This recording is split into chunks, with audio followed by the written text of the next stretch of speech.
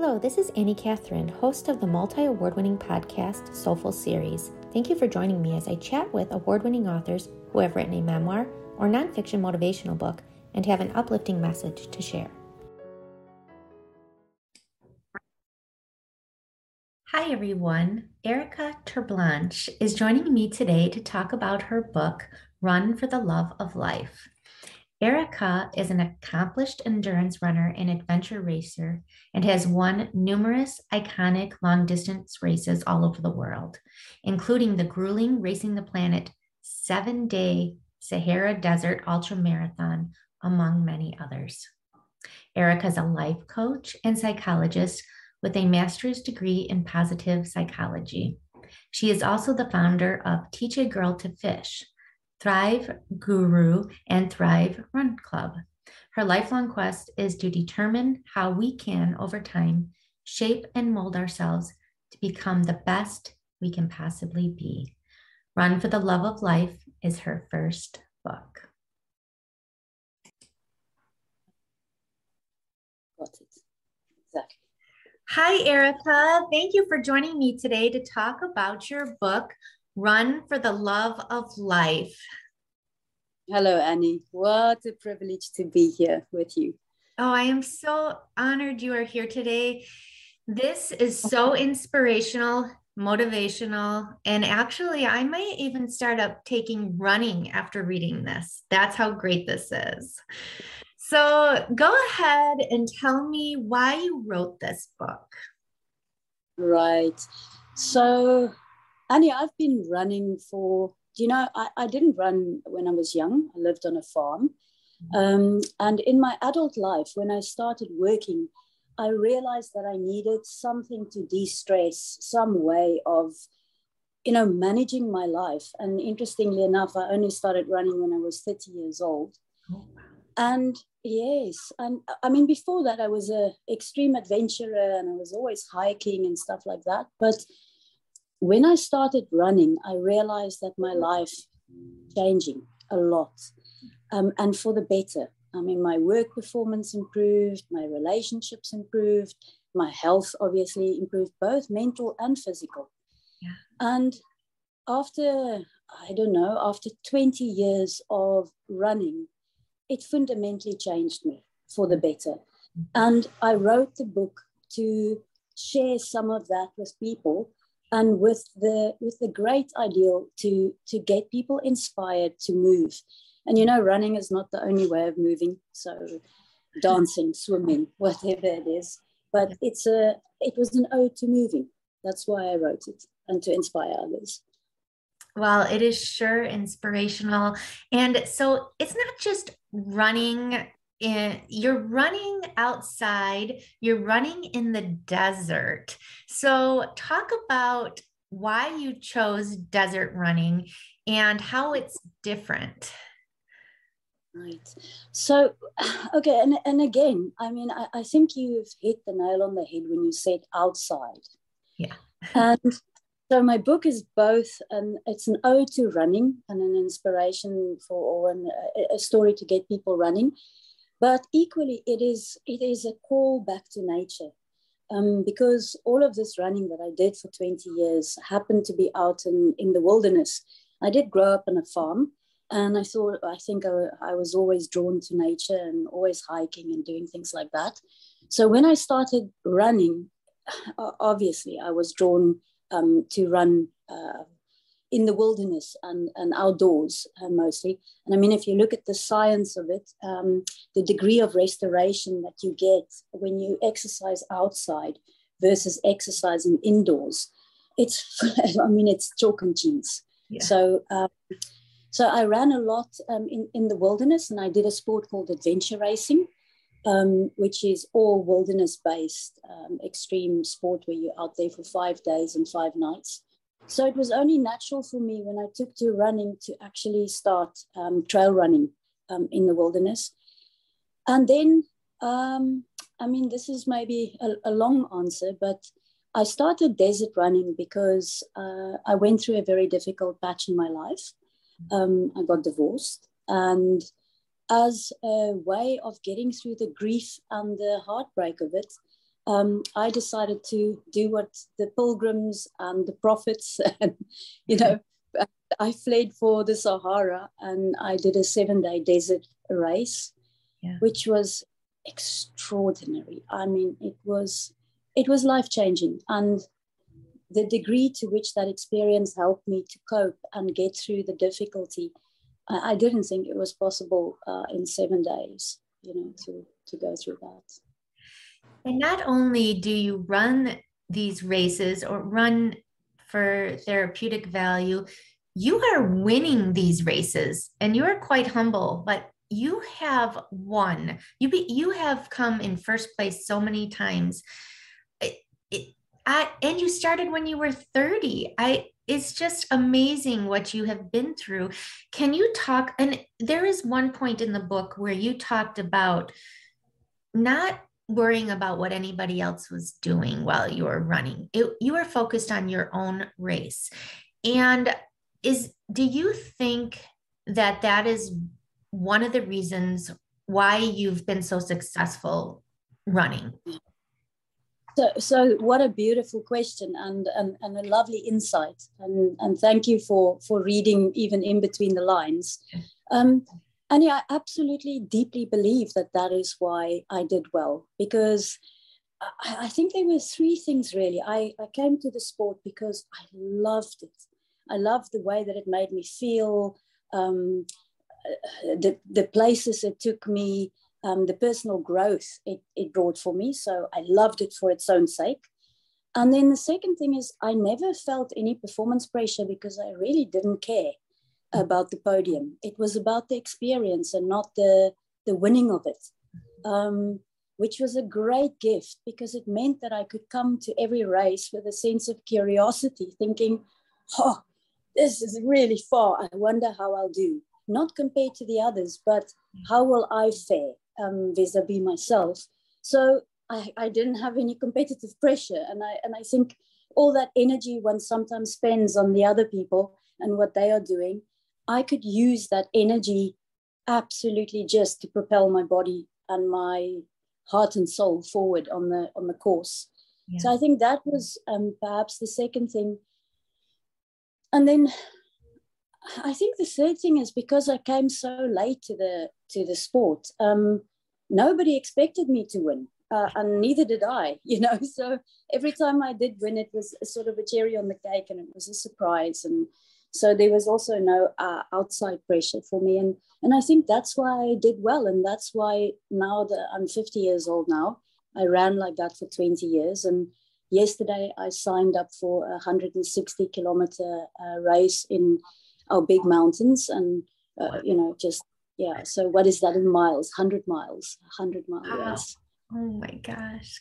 Yeah. What is the longest race you have done? Is that the longest? No, you've done longer, right? No, longer. Yes. So help me translate this into miles. 208 kilometers. What is that in miles? 160 miles, I think. Gosh. Yeah. So it was a 24-hour race. And again, I got up to this place with a sense of curiosity, wondering, so I wonder how far I can run in 24 hours. And only one other person beat me, and it was the winning male. And he beat me by 1 lap because it was, that was quite extraordinary to witness. And I think the other thing is when you run with curiosity, you're sometimes outside your body. You're not inside suffering. You're sort of watching. You're a witness to it. So it was very interesting on this 208-kilometer race to watch and see myself go through the process, you know. Yeah, it was very interesting. It almost seems like you have to be outside of your body to do something like this, because if you are feeling every little thing that you're experiencing, I mean, when I run, I'm like, my back hurts, my leg hurts, you know, and so, but you seem to be able to get to, I guess it's the runner's high, like where you're just in this euphoric state, which I've never been, so I don't know, but if you could talk about that a little bit more. Okay, wait. So I have to bust the myth. I think running long distance is a bit like a good marriage. You have highs and you have lows. And there's ups and there's downs. You just never get to the place where it is just euphoria and no pain. Okay. So there's definitely something about getting to that place where you're in absolute flow, everything is going smoothly, you're in your body, and it's just an extraordinary feeling of presence, being, and it's all working, and it's great.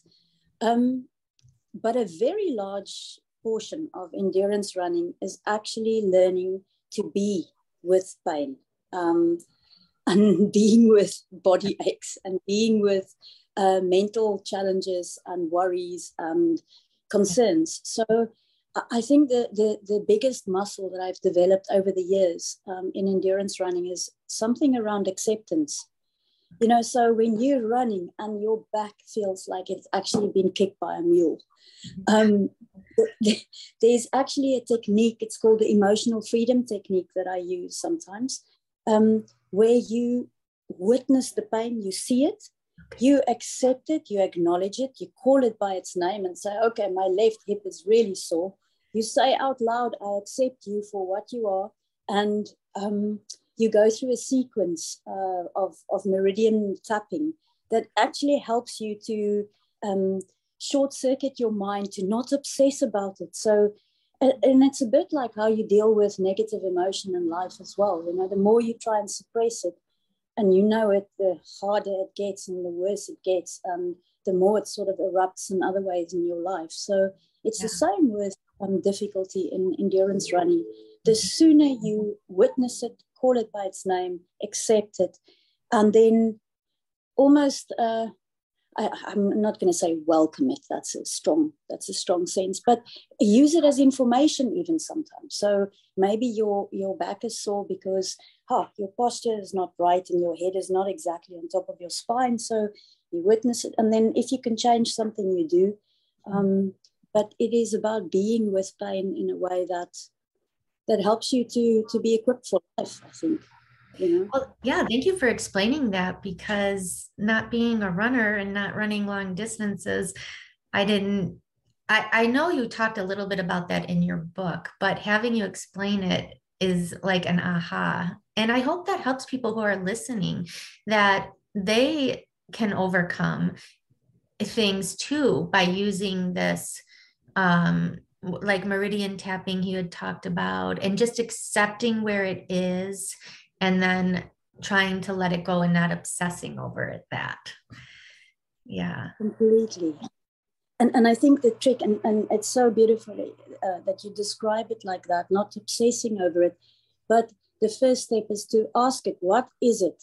I mean, there's even a practice that I use emotionally. So if I'm really anxious about something, or anxious about the run, and not just running, but in life, I would say, okay, this emotion that I'm feeling is X, and maybe I'm feeling a little bit anxious about something. And I'll say, what is it that you want me to do for you to go away?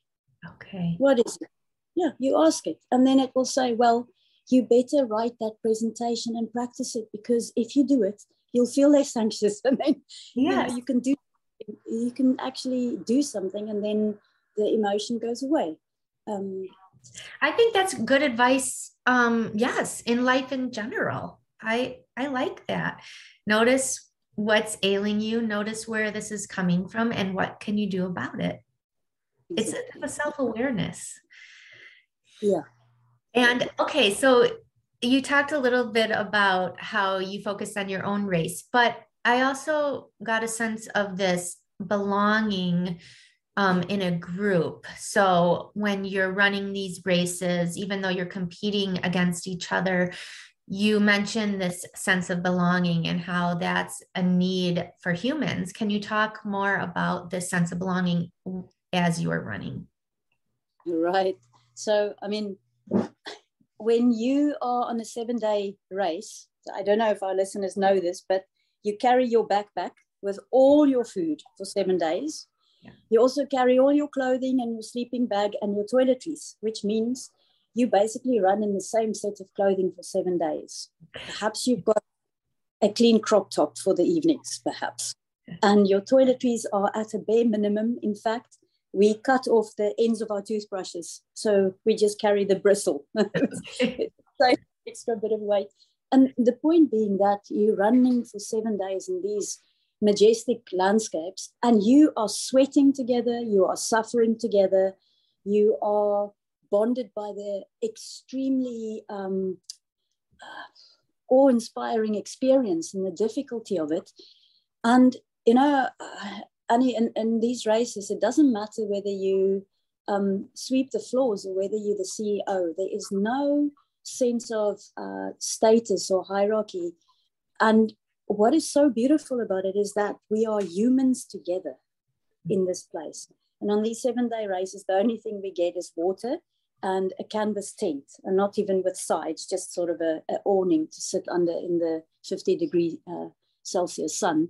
And you sit under that canvas once you finish the day's running, that could be anything from 6 to 12 hours long, and you talk, or you just sit together in silence. And the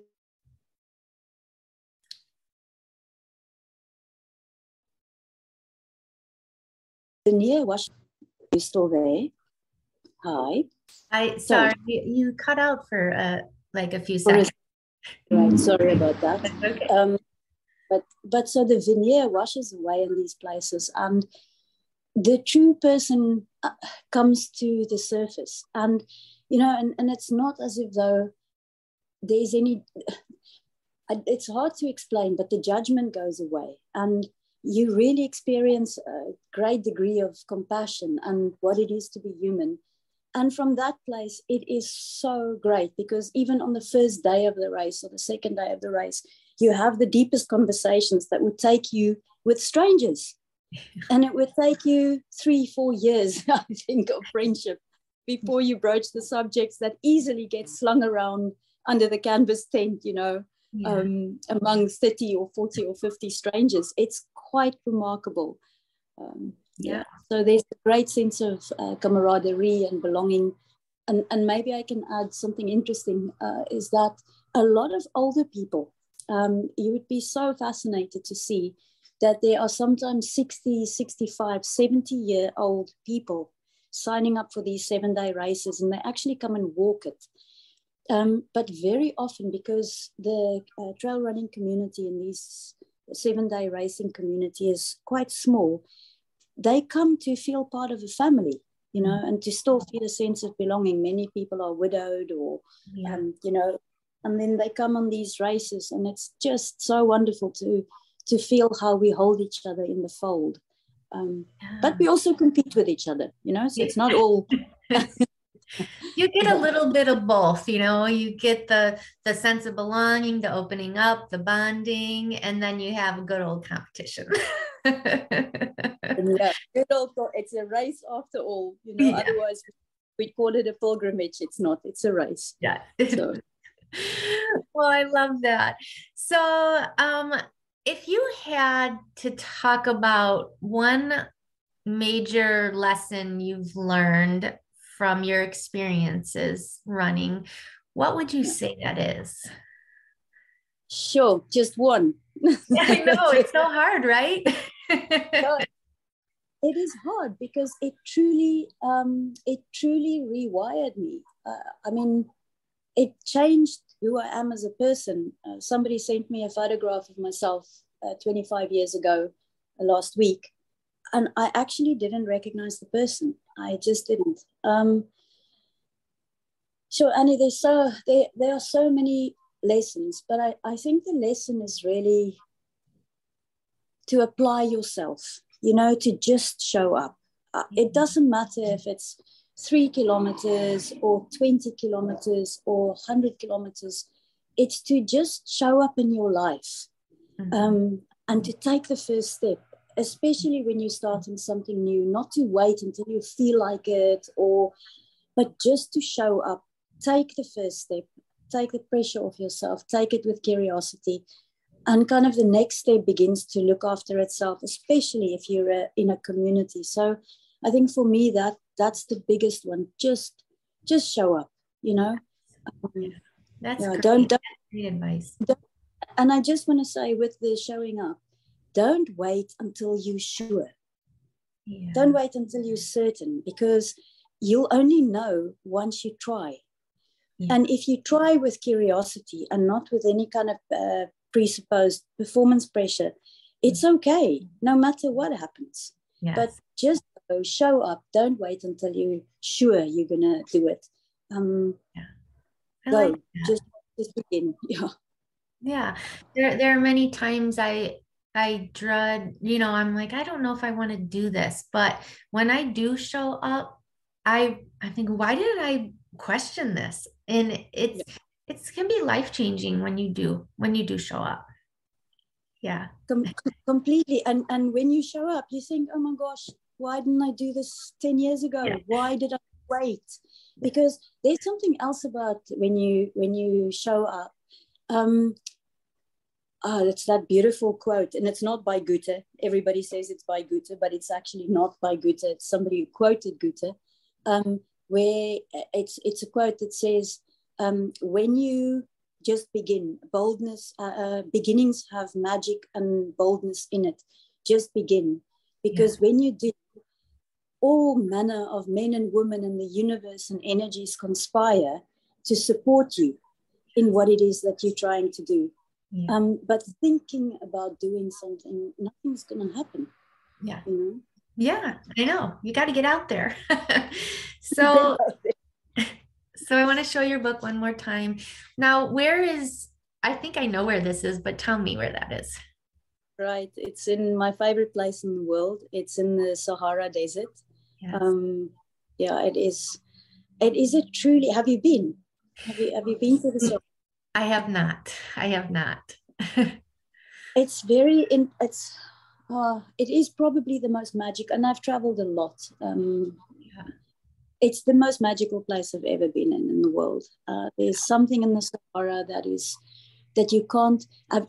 There's a book called The Little Prince by Antoine de Saint-Exupéry, and I understand why a book like that was inspired in the Sahara, because the dunes, Annie, are soft, and they have these perfect swish shapes, and then the wind blows over them and just gently sifts these streaks of sand off it.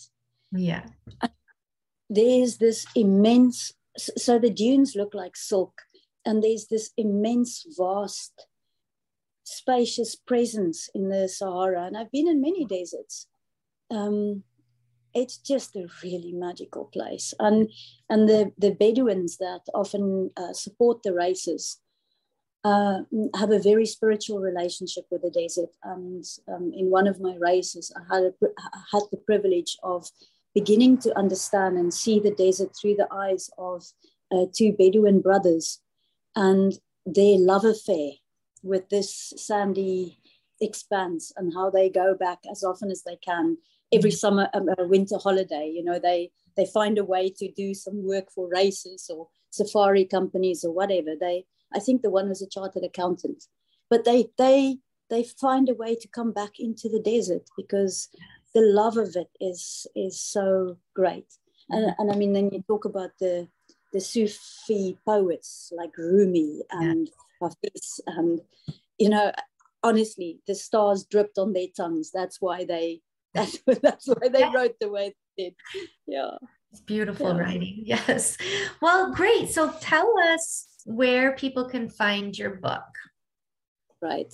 So Run for the Love of Life is available on Amazon. You can get it on Amazon.com. And it's in Kindle and it's in paperback, whichever way you wish it. So. Oh, wonderful. And the next book was literally born this past weekend. So I've just started the next one. And it's the first time I've said that publicly. So you're the first to know. Thank you for sharing that with us. That's so amazing. We can't wait for it. Annie, that's wonderful. Thank you. Well, thank you so much for joining me today. And I hope that people will pick up your book because it is so inspiring. It's motivational, and I just loved every word of it. That's wonderful. And thank you for being so generous and with this podcast that you do and bringing good books to people. It's such a valuable thing, you know. You're Thank you. welcome. You're welcome. Thank you for listening. Soulful Series is hosted by me, Annie Catherine. Soulful Series is a Vienna Studios production produced by Vanessa Ferlano. Music by Vanessa Ferlano. Catch you next time, part of the ACAST community.